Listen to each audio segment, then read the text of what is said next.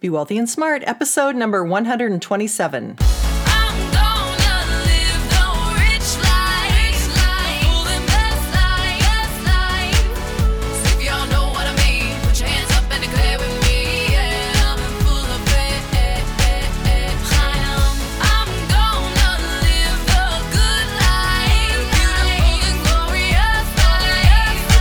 Step into a world of wealth and financial freedom without budgets, boredom, or bosses on Be Wealthy and Smart.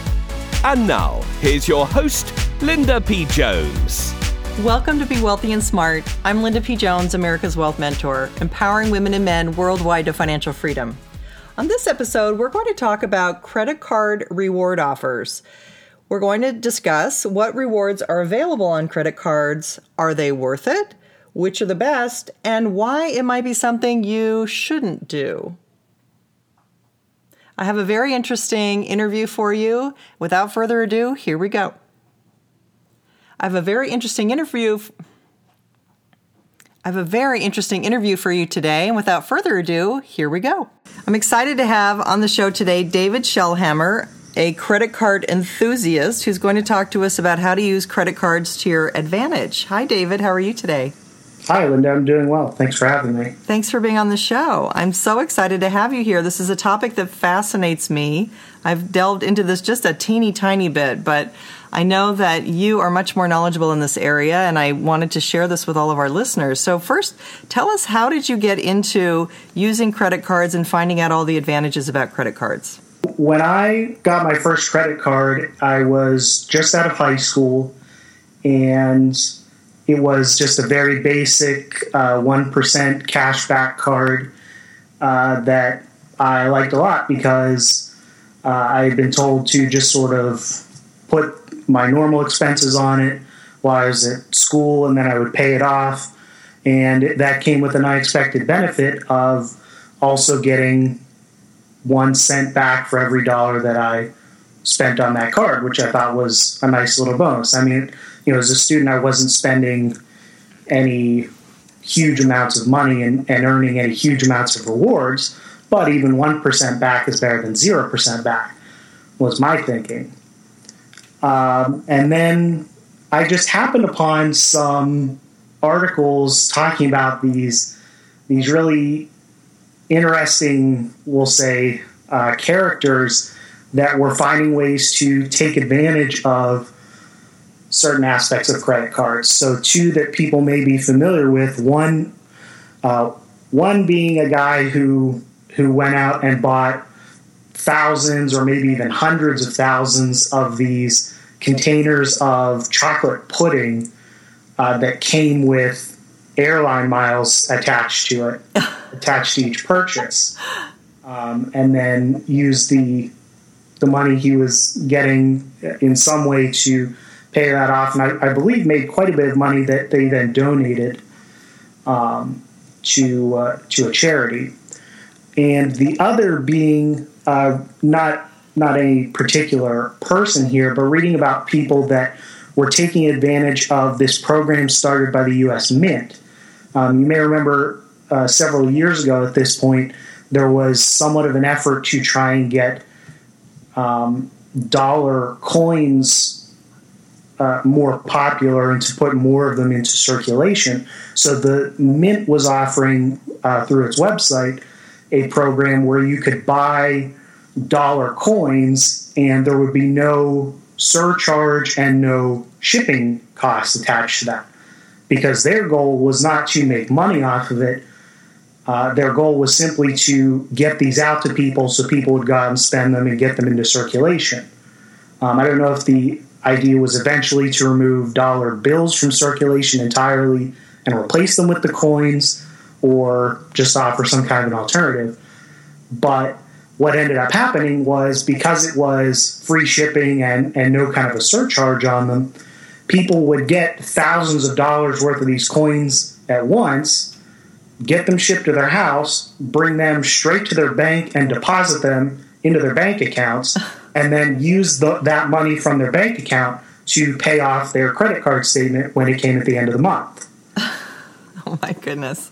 And then pocketed the cash back or the hotel points or the miles in the meantime, with having paid $0 at the end of the day.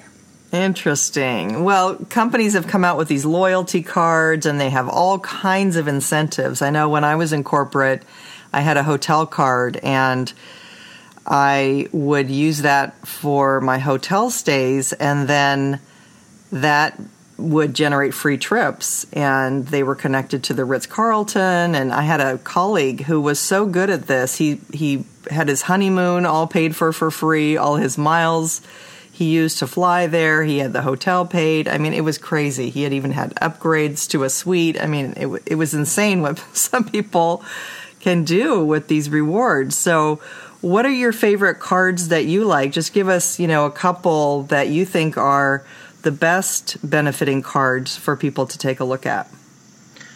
Right. So my personal favorite, and one that actually gets talked about a lot, is the Chase Sapphire Preferred credit card. This comes with a sign-up offer generally of around 50,000 points when you first get the card, and then you have to spend some amount of money in the first 3 months. Depending on when you apply for it, that you'll generally see that amount between $3,000 and $5,000. When I got the first time, it was $3,000, and then when I got it again just recently, it was the higher amount. And you get 50,000 ultimate rewards points with that. Now, what's advantageous with the Chase program is that with a lot of airlines, some hotels, and certain other programs, like I believe Amtrak is still a part of that program as well, you can transfer those ultimate rewards points at a rate of 1-to-1 in blocks of 1,000 points to frequent flyer programs or to hotel loyalty programs, which is a better rate than you'll find with a lot of other transfer programs. And that's even more powerful when you combine that with another Chase card that they offer, which is the Freedom Card.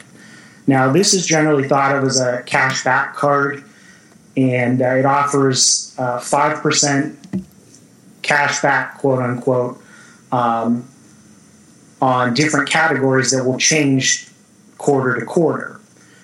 So, for instance, in the quarter that includes Christmas every year, they generally will put big box stores and Amazon.com in the 5% reward category for that quarter. What's advantageous is that there's actually some synergy between those two cards, which is that as long as you have the Chase Sapphire Preferred card, any points that you earn with that Freedom, they're not held separately. They're all combined into one big pile of points. And so the points that you earn with that Freedom can be transferred at that same 1-to-1 rate that I mentioned earlier. If you don't have that Chase Sapphire Preferred card, then you don't have that option with the points you earn with your Freedom. And the reason they offer that actually is because there is an annual fee attached to the Sapphire Preferred card. So that's the catch with that, is that if you want to avoid paying that annual fee, you have to time it so that you open it, move all your points at once, and then close it before that annual fee rolls around. But that's a really nice combination of cards to have if you have the opportunity to.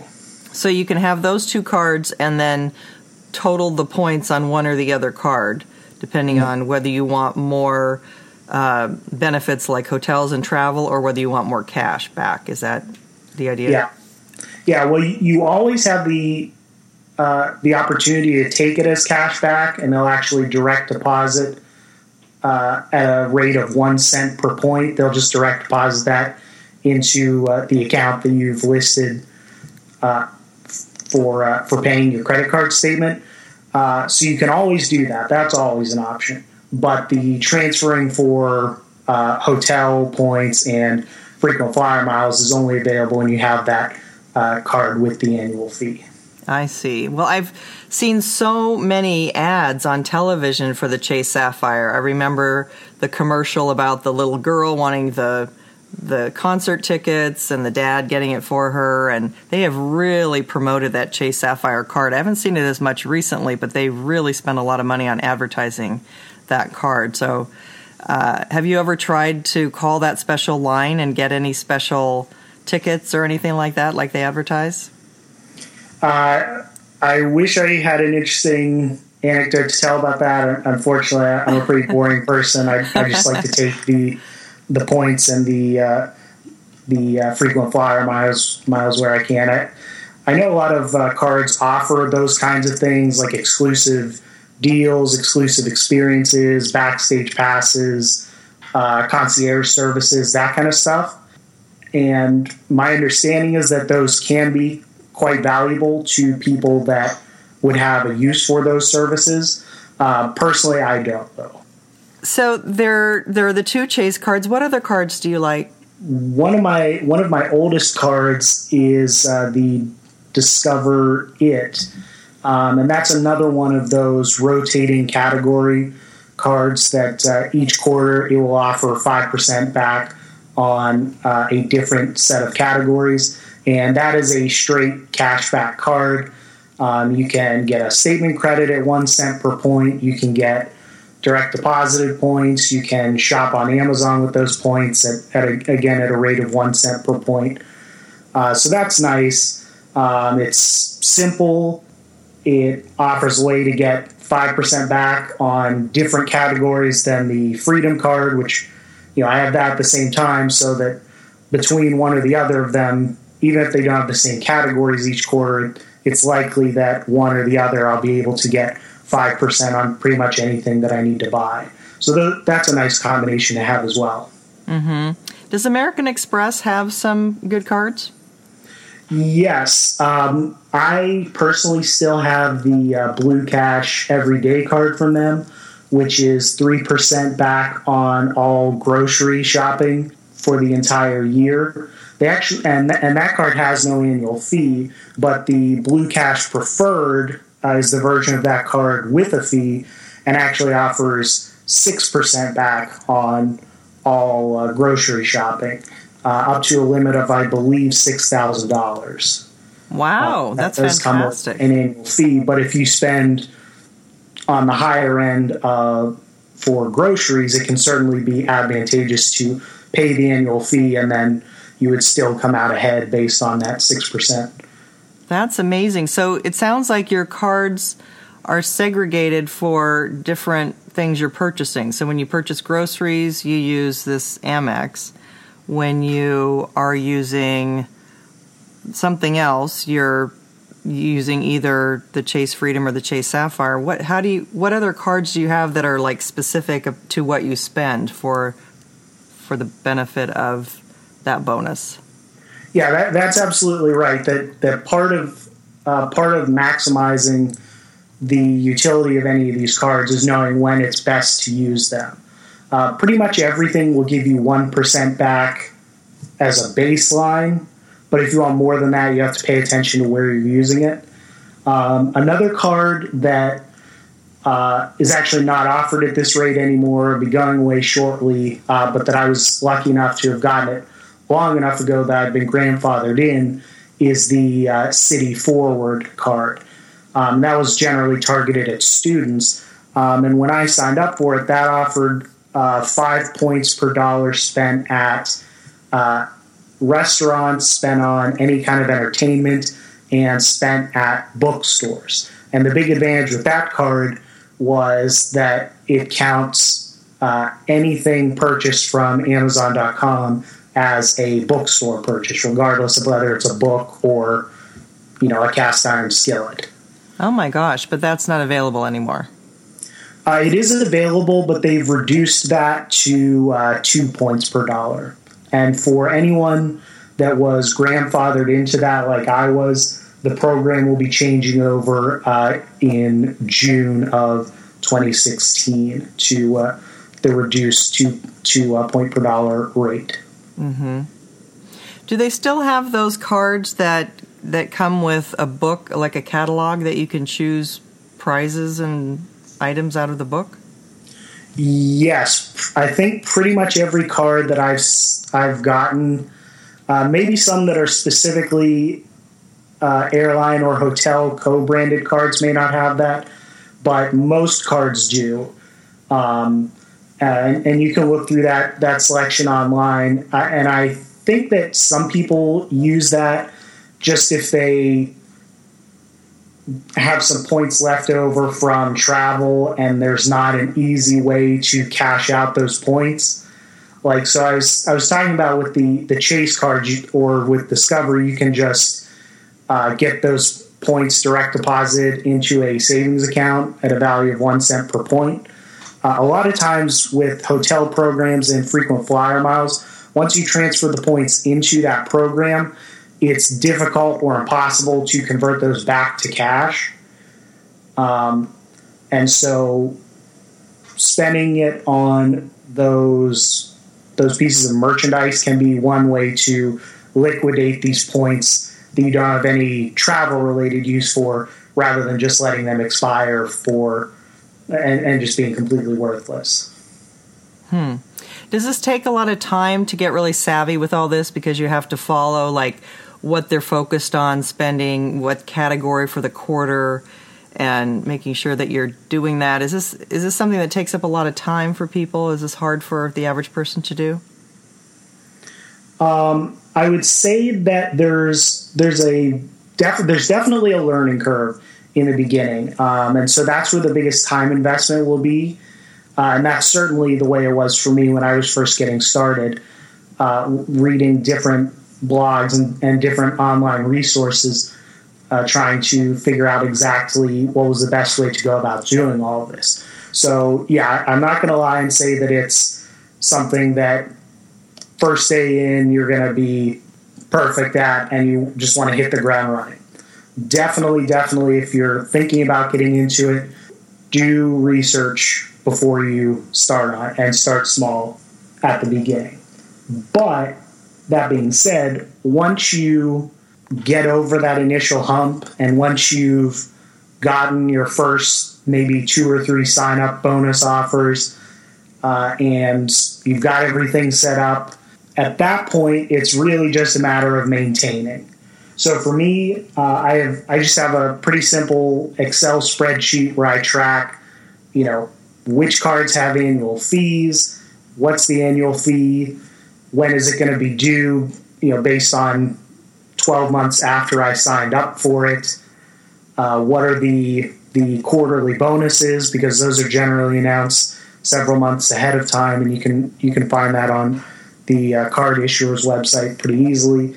So once you have that initial learning curve dealt with, it's really not a very time-intensive hobby, I wouldn't say. Why should someone not do this? Yeah, that's a really good question, and one that I think people that read, occasionally there are articles about this hobby that paint it in a very sexy light that don't really so much talk about what some of the pitfalls can be or some of the reasons people may not once you get into this. So the absolute number one thing is, if you're not certain that you can pay off your credit cards on time, stay away. Absolutely. I say that without reservation. If there's any concern that you would be put in a bad financial spot because of this, don't do it. So that means you want to have some kind of an emergency fund built up, some kind of a somewhat dependable, at least, source of income coming in. If that's not the case, probably stay away, or at the very least, approach with caution. Second is, you do need to be able to pay attention to your personal finances. So like I was saying, I just use a pretty simple spreadsheet to track the stuff that I need. There are apps and different programs out there that different people prefer, so you can do that. However you do it, you definitely want to make sure that you can keep track of everything that you're doing, so you don't get surprised with a late fee one month or an annual fee that pops up out of nowhere. When you're talking about hitting those minimum spending requirements for those introductory promotional offers, you want to make sure before you sign up for a new credit card that you have a clear plan on how you're going to meet that spending requirement. So if it's, like I mentioned earlier, an example of one might be $5,000 in the first 3 months. You better make sure that you have some means of spending $5,000 in 3 months. For a lot of people, they just don't spend that much money in a month, or they don't spend that much on things that can be paid with a credit card. Fourth would be that you don't really know how you want to use the points. You want to have a plan for what you're going to do with them. So for cash back, that's not really that much of an issue because you're never going to be hurt by just taking 1 cent per point into your bank account or taking a statement credit. That's never going to hurt you. But if you start racking up a bunch of airline miles and you don't know how you're going to use them, you don't enjoy traveling, or you don't have the vacation time to travel for quite a while, that could be a problem if you start approaching the deadline for when those points are going to expire. Getting 0 cents per point, certainly not a worthwhile use of your time. And then the last thing would be if you are, because this is credit, it does have an effect on your credit. Not a bad one, actually, as it turns out, but nevertheless does have an effect on your credit. So if you're going to be looking for a new car that you need a loan to finance, if you're going to be looking for a new apartment or condo that's going to run a credit check on you, if you're applying for a job that's going to do a credit check, and most importantly, if you're going to be buying a house in the next, I would say probably 12 to 18 months even, don't go out and open a bunch of credit cards. I don't own a house, so I'm not sure exactly how serious of an issue that would be, but my understanding is that it could really throw a wrench into the works. If, you're about to close on a house and then go out and sign up for 5 credit cards, would not be a good thing. Right.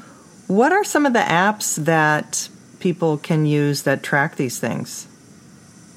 So Mint is a really popular one that people use. That's just a general personal finance app that you can input your credit card login information into that, and then it will automatically pull in your transaction data from the credit card issuer's website. So you can break down your spending by category, make sure you're spending in the right categories to maximize those points that you're getting back. And also just as a general good rule of personal finance to make sure you know where your spending is going. Yeah, I've actually forgotten. There is a third one that even I use that puts all of your miles and points balances together that is convenient. I wouldn't say necessary if you track that on your own. Well, if you think of it or look at it on your phone, you could send it to me and I'll put it in the show notes. Some people have a lot of expenses for business and they might want to use one of these cards for these heavy business expenses that they have. So I guess it would really come down to what do they value? Do they want the cash back? Do they want the travel points? Do you have any advice for someone who has a high account with business that they're spending a lot every month? Right. So I would say it always comes down to what do you value? So if you value staying at really nice hotels, then you certainly want to focus on that. And you want to pick a hotel program that is conducive to that. So one that makes it easy to get upgraded rooms rather than just a mid-level room for an extended number of nights. And same thing with air travel then. If you value just being able to travel a lot, then you want to focus on an airline that's near you in the first place, but then also an airline that's near you that makes it easy to get really cheap redemptions for flights, rather than one that makes it really easy to go from coach to first class with points. You can always do that, but certain programs are better for that than others. Do you like a certain airline more than another? Well, I target United and American Airlines, but that's just because they are the two biggest airlines that have hubs near where I'm located. Like, for example, Virgin does not have anything within several hours of me, I don't think, at least the last time that I checked. So that's another consideration to keep in mind, is that if you build up a bunch of United points, but then you have to drive 5 hours to find an airport that United flies out of, that's probably not the best plan. Yeah, exactly. And some people are very loyal to Southwest. Is there any particular card for Southwest? Yes, Southwest does offer their own co-branded cards, I believe, through Chase, that their cards are offered with their Rapid Rewards program. And I follow Alaska Airlines because I go to Seattle a lot. So I've had their card forever, and I like that a lot. Yeah, and that's a perfect example of a card that's very useful for people in a certain part of the country, but would be, for someone living in Arizona or Florida, would be close to useless. Not totally useless, but nearly. Yeah, it's good for people who fly to the Northwest, for sure. Well, this has been incredibly helpful, David. Is there anything we haven't covered that you want to tell people? Yeah, in terms of hobbies, it's certainly at the very least, it's a cheap hobby. At best, it can be a very lucrative hobby. So thank you for sharing everything with us. Absolutely. Thanks for having me. My pleasure. David shared some awesome information with us, and you probably want to listen to this episode again so you can take some notes and decide which cards might be right for you, depending on which offers you're most interested in and how you want to spend those great rewards. Along with re-listening to this episode, you might also want to share this episode with a friend. If you're listening on a phone, just go to those 3 dots in a row, touch that, and you'll have the opportunity to share the podcast with a friend. You can send it over to them, and they can learn all about reward points as well. The other app that David was thinking of is called Award Wallet, AWARDWALLET, and I'll put that in the show notes along with mint.com. That's all for this week. Until next time, live the good life and be wealthy and smart.